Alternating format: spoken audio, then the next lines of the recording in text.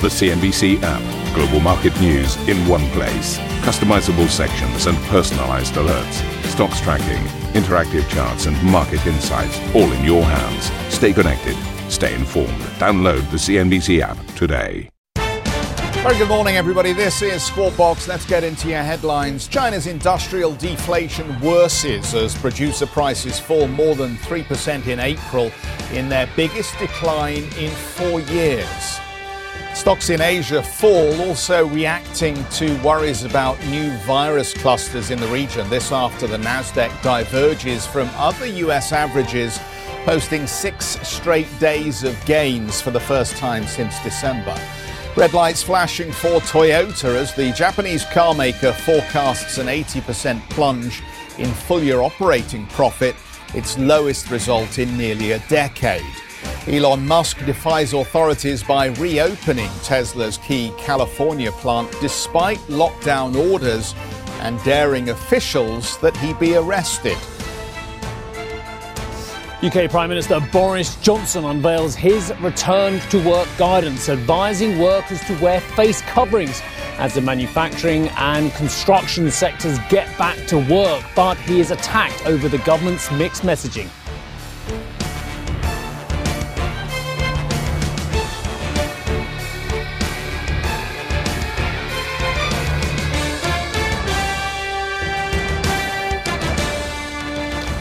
So welcome. Let's open the programme by having a look at ThyssenKrupp here. And it's important, I think, that we continue to focus on metals and basic commodities that are important for a cyclical recovery in the economy. ThyssenKrupp represents very much that story in Germany as a steel maker.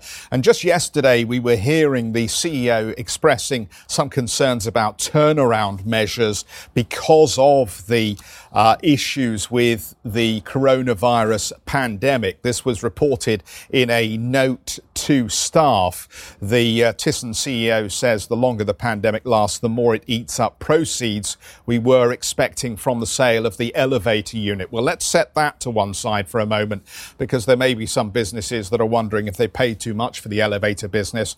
Let's drill down on the numbers here. Second quarter net loss widening to 948 million euros. The year earlier loss was 173 million. The group says free cash flow before M&A at a negative 209 million euros. Total equity fell to 1.2 billion euro at the end of March from 1.9 billion euro at the end of December, with net financial debt at 7.5 billion euro at the end of March. So that is up on the end of December figure here. 7.1 billion was that December or end December number. Helpfully, they've given us some breakdown on the business units. So let's just quickly look at those. Automotive Technology adjusted operating loss, 49 million euros vis the year ago period. In terms of the industrial component, adjusted EBIT down 9% at 52 million.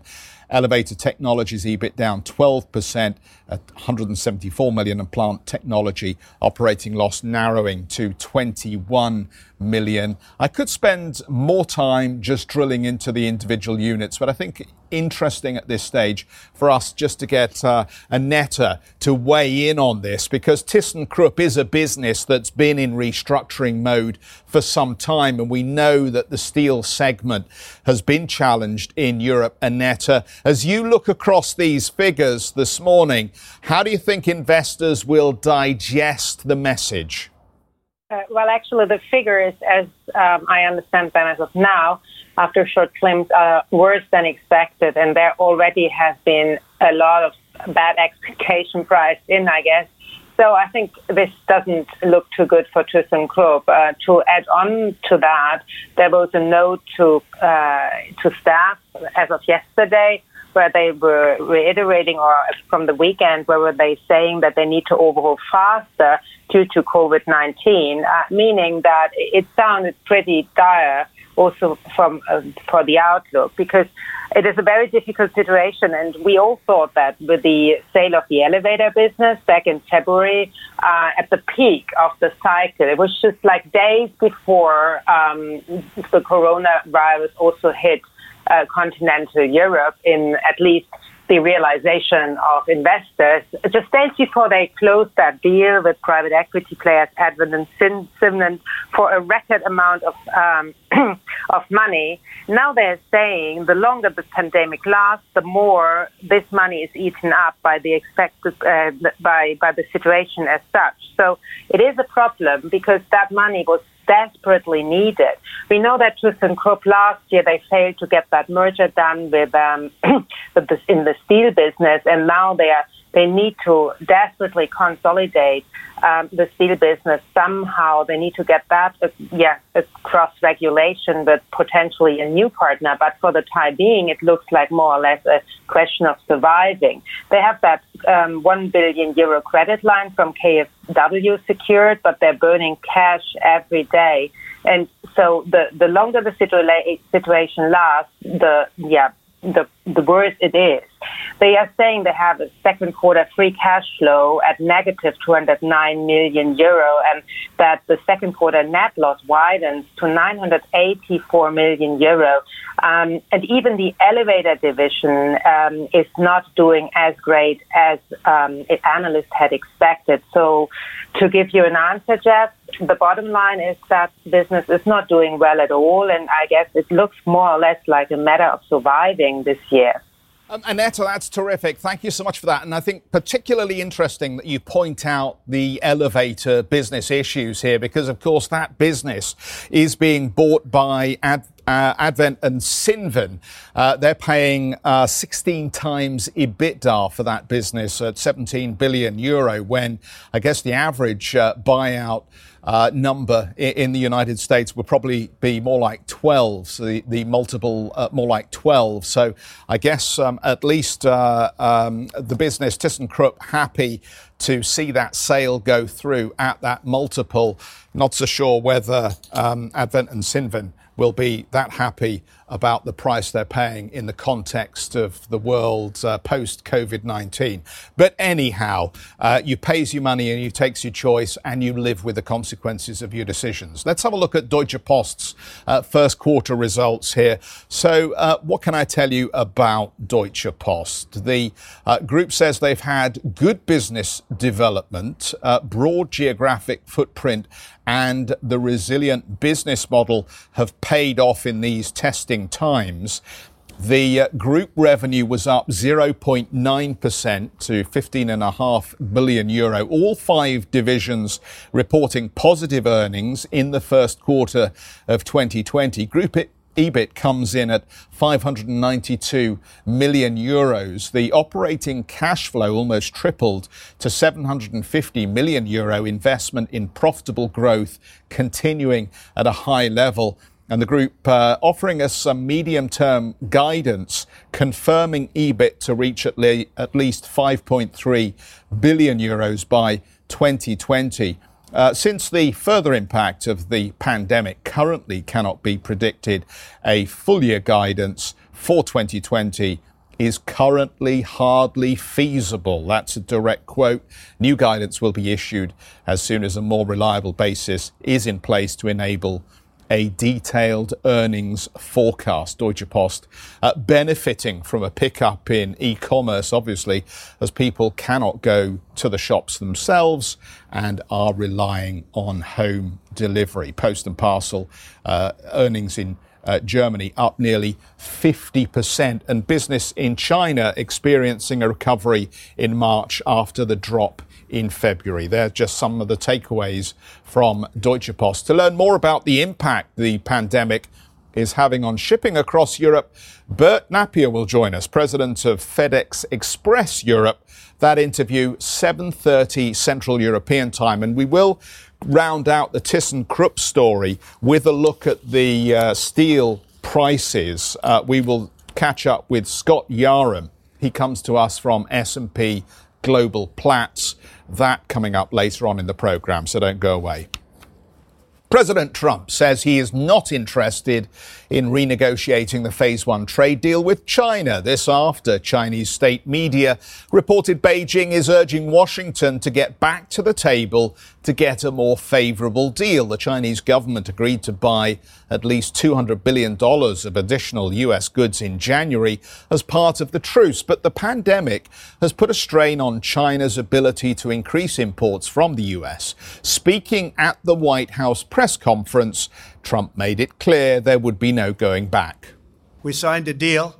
I had heard that too. They'd like to reopen the trade talk to make it a better deal for them. China's been taking advantage of the United States for many, many years, for decades, because we had people at this position right here where I'm standing, sitting right in that office, the Oval Office, that allowed that to happen. No, I'm not interested in that. Let's see if they live up to the deal that they signed. President Trump abruptly left the press conference after being drawn into a heated exchange with a reporter over the virus death toll in the U.S. They're losing their lives everywhere in the world, and maybe that's a question you should ask China. Don't ask me, ask China that question, okay? When you ask them that question, you may get a very unusual answer. Yes, behind you, please. Sir, why are you saying that to me specifically? I'm telling you. I'm not saying it specifically to anybody. I'm saying it to anybody that would ask a nasty question like that. That's not a nasty question. Please go ahead. Why does it matter? Okay. Anybody else? Well, speaking to CNBC, White House advisor Peter Navarro threatened retaliation against China for its role in the spread of the virus, once again ramping up tensions between the world's two largest economies. A bill has to come due for China. It's not a question of punishing them. It's a question of holding China account, the Chinese Communist Party account, for what it did, not just to the American people, the American workers, American children, American senior citizens, but also to the rest of the world. Peter Navarro. China's industrial deflation deepened as producer prices fell 3.1% in April. That's more than double the decline seen in March. The larger than expected drop in PPI was the biggest in 4 years.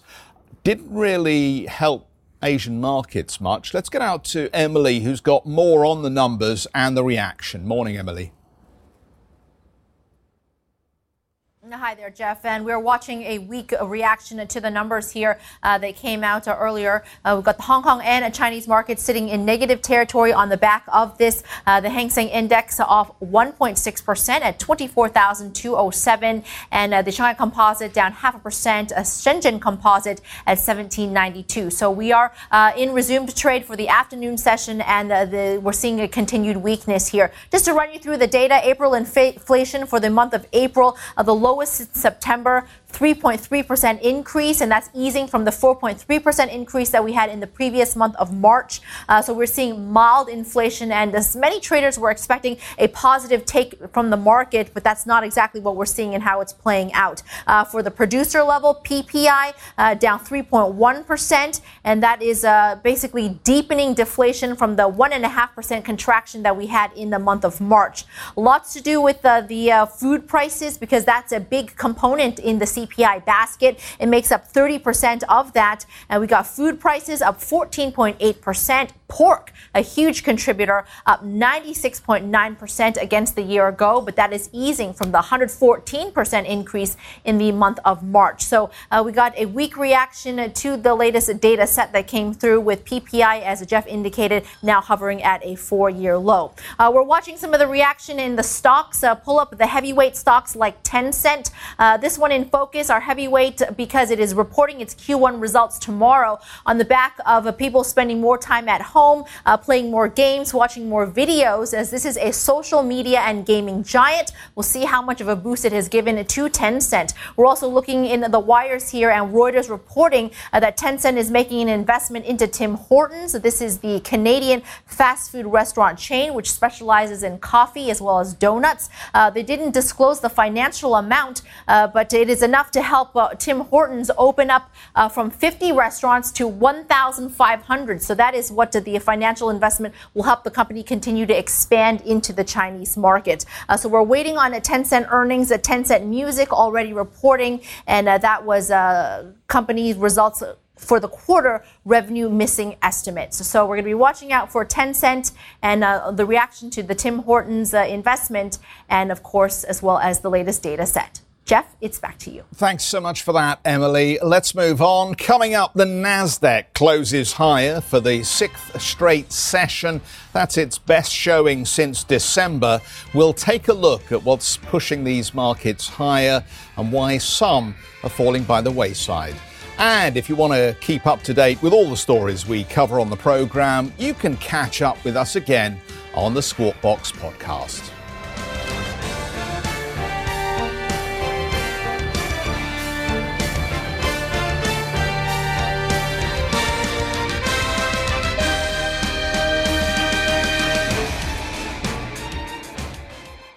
If you enjoy Squawk Box Europe, check out the Brave Ones podcast.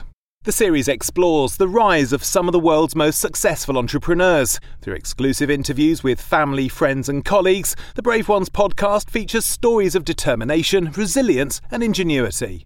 Available on Apple Podcast, Spotify and Google Play. The Brave Ones podcast presented by Credit Suisse.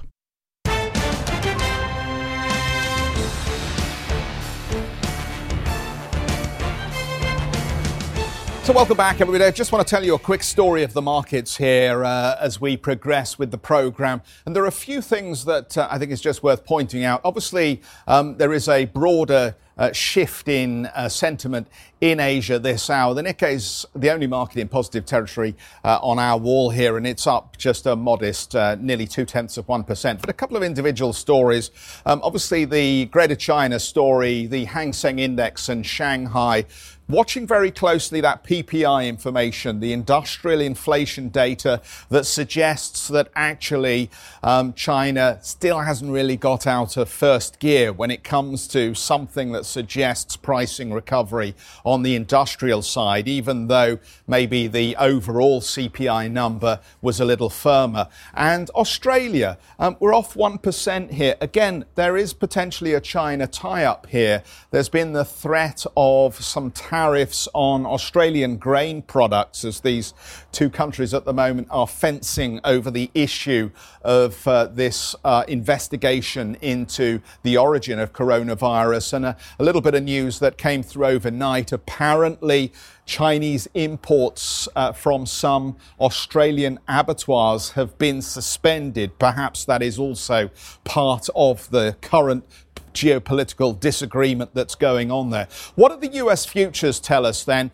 Critical, I think, that we see just where we start here. Yesterday, at the same time, we were looking at a positive start to the session that then kind of dissipated as we went through the day. At the moment, the Dow Jones is implied to open about 117 points lower at the start of the trading session. It was a mixed story, though, overall for the US markets. And as we look at the wall, you can see here the Dow was weaker, even as the S&P managed to get back above the Plimsoll line. But it was the Nasdaq that yet again put in a positive performance here, and it was the 6th straight session for the Nasdaq. It's the longest winning streak now since December, and perhaps that's to do with a sense of bottom coming in.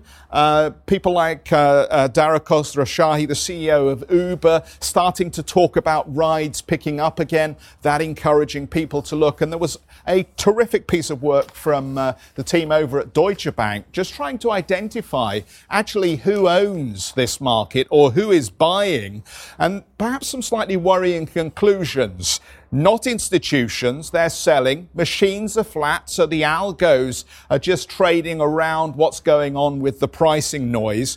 Hedge funds more bearish, and volume and liquidity lower. So lower volume, lower liquidity, but retail punters in the market, according to some of the data from brokerages like Robinhood and so on and so forth. And you could ask why, in particular, then, the Nasdaq. Well, let's have a look at tech more specifically. In the technology sector, there are still some companies like Apple that are progressing with their buybacks. And generally, there has been momentum in the technology story, and a number of these companies have been benefiting from the broader lockdown story. And the retail investor still seems to be very keen to engage. But you know how cynical Wall Street is. Wall Street argues that the retail investor is the dumb money, and ultimately they will lose out. We will have to wait and we will have to see. But at the moment, if retail is making money right now, then they're doing better than the institutions who are at the moment apparently sitting this one out, according to some of this research. Let's have a look at the treasuries. And I think, again, this is an interesting story because we are on the verge now of the Federal Reserve launching the first wave of 3 of this buyback program. So it'll be corporate ETFs that the Fed is going to engage in, due to start this program, $250 billion. Ultimately, it expands to about $750 billion. But that program, 3 parts, just about to be initiated. And the other thing that's fascinating here is that investment grade issuance was 98 billion last week. Now, that is the 3rd biggest week ever. The first and second biggest weeks were actually in April, with $117 billion being the biggest week. So you can see that corporates are using this space that the Federal Reserve is creating to go out into the market and provide themselves with some more ammunition or dry powder to weather COVID-19 here.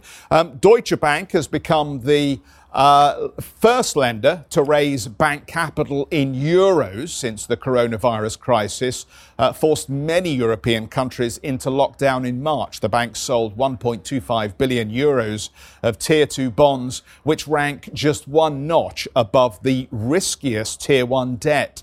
The hedge fund investor Paul Tudor Jones has warned the US economy could see a repeat of the Great Depression if lockdown restrictions remain in place for a year. Speaking to CNBC, Tudor Jones added the market might begin worrying about bankruptcies.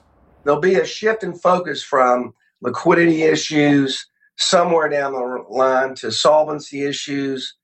And if we start seeing, if we don't find a vaccine or a cure, if we don't find a much better way of testing at scale for the population so that we can get back to work and we start seeing daily doses of bankruptcies and other insolvencies, then I think the market's going to have a much more difficult time. Paul Tudor Jones, who is always fascinating and also made some very interesting comments about Bitcoin, which we will get into later on in the wake of that third halving that took place yesterday. Let's bring Steve into the conversation. I don't think he's on his soapbox down at Hyde Park Corner, but Steve, you've been sending us some lovely pictures of swans all morning. I'll avoid the inevitable comparison that Nassim Taleb would make with what's going on at the moment, but fascinating that Deutsche Bank is looking at who is buying, and they're arguing the professionals are sitting on the side in terms of this rally.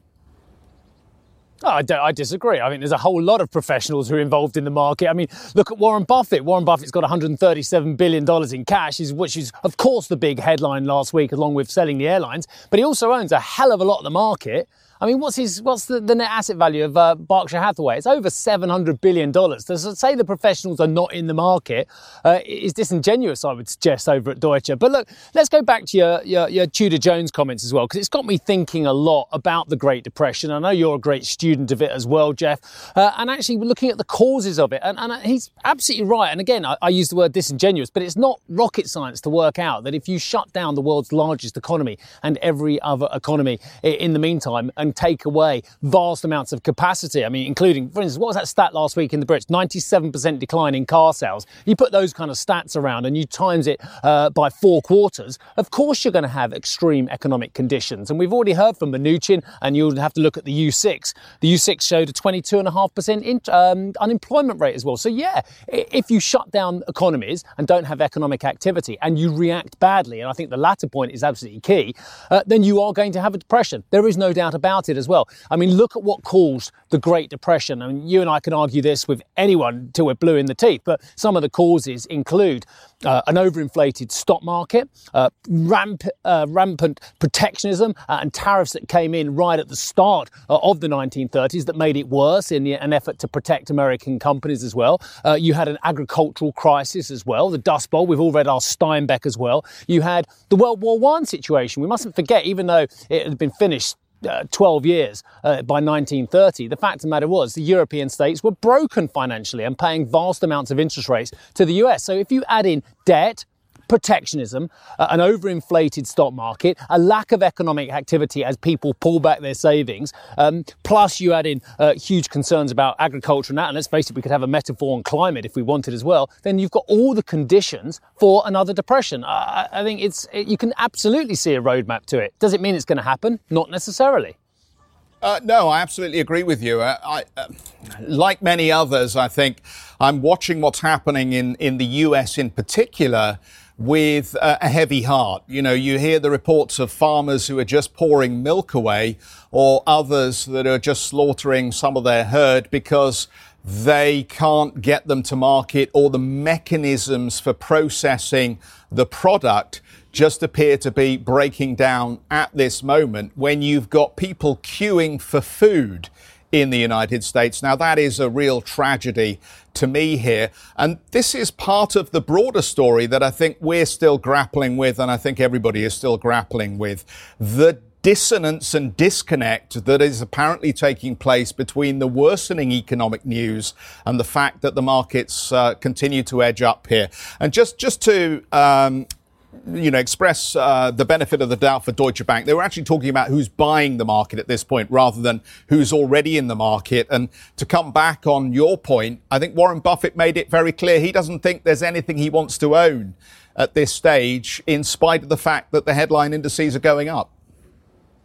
No, that's not true, Jeff. Sorry, I don't like arguing with you because we were so much on the same page. But the truth of the matter is he does own a lot. You say he doesn't want to own stuff. He does want to own stuff. He owns railways. He owns banks. He owns Apple. He owns chocolate companies. He owns a whole lot of stuff, which if he thought there was going to be an economic depression, he would sell. He's not sentimental. He's shown that with his airline positioning. He sees no recovery. Perhaps he sees a depression in the airline sector. I think we can all see that as well with latest quarantine rules and lack of travel going on a global basis as well. But if he thought there was going to be a Great Depression, he wouldn't own railways. He wouldn't own Bank of America. Maybe he'd own Apple because there's a different structural story rather than cyclical as well. And again, I think the sweeping statements from anyone that says nobody is buying it, the professionals aren't buying it as such. Well, the professionals were buying it 10% higher, 20% higher in some of these indices. They were buying the FTSE at 7,500. You and I couldn't find a bear on the FTSE at 7,500 in a million years. So I think a lot of them must be dipping their toe now. Otherwise,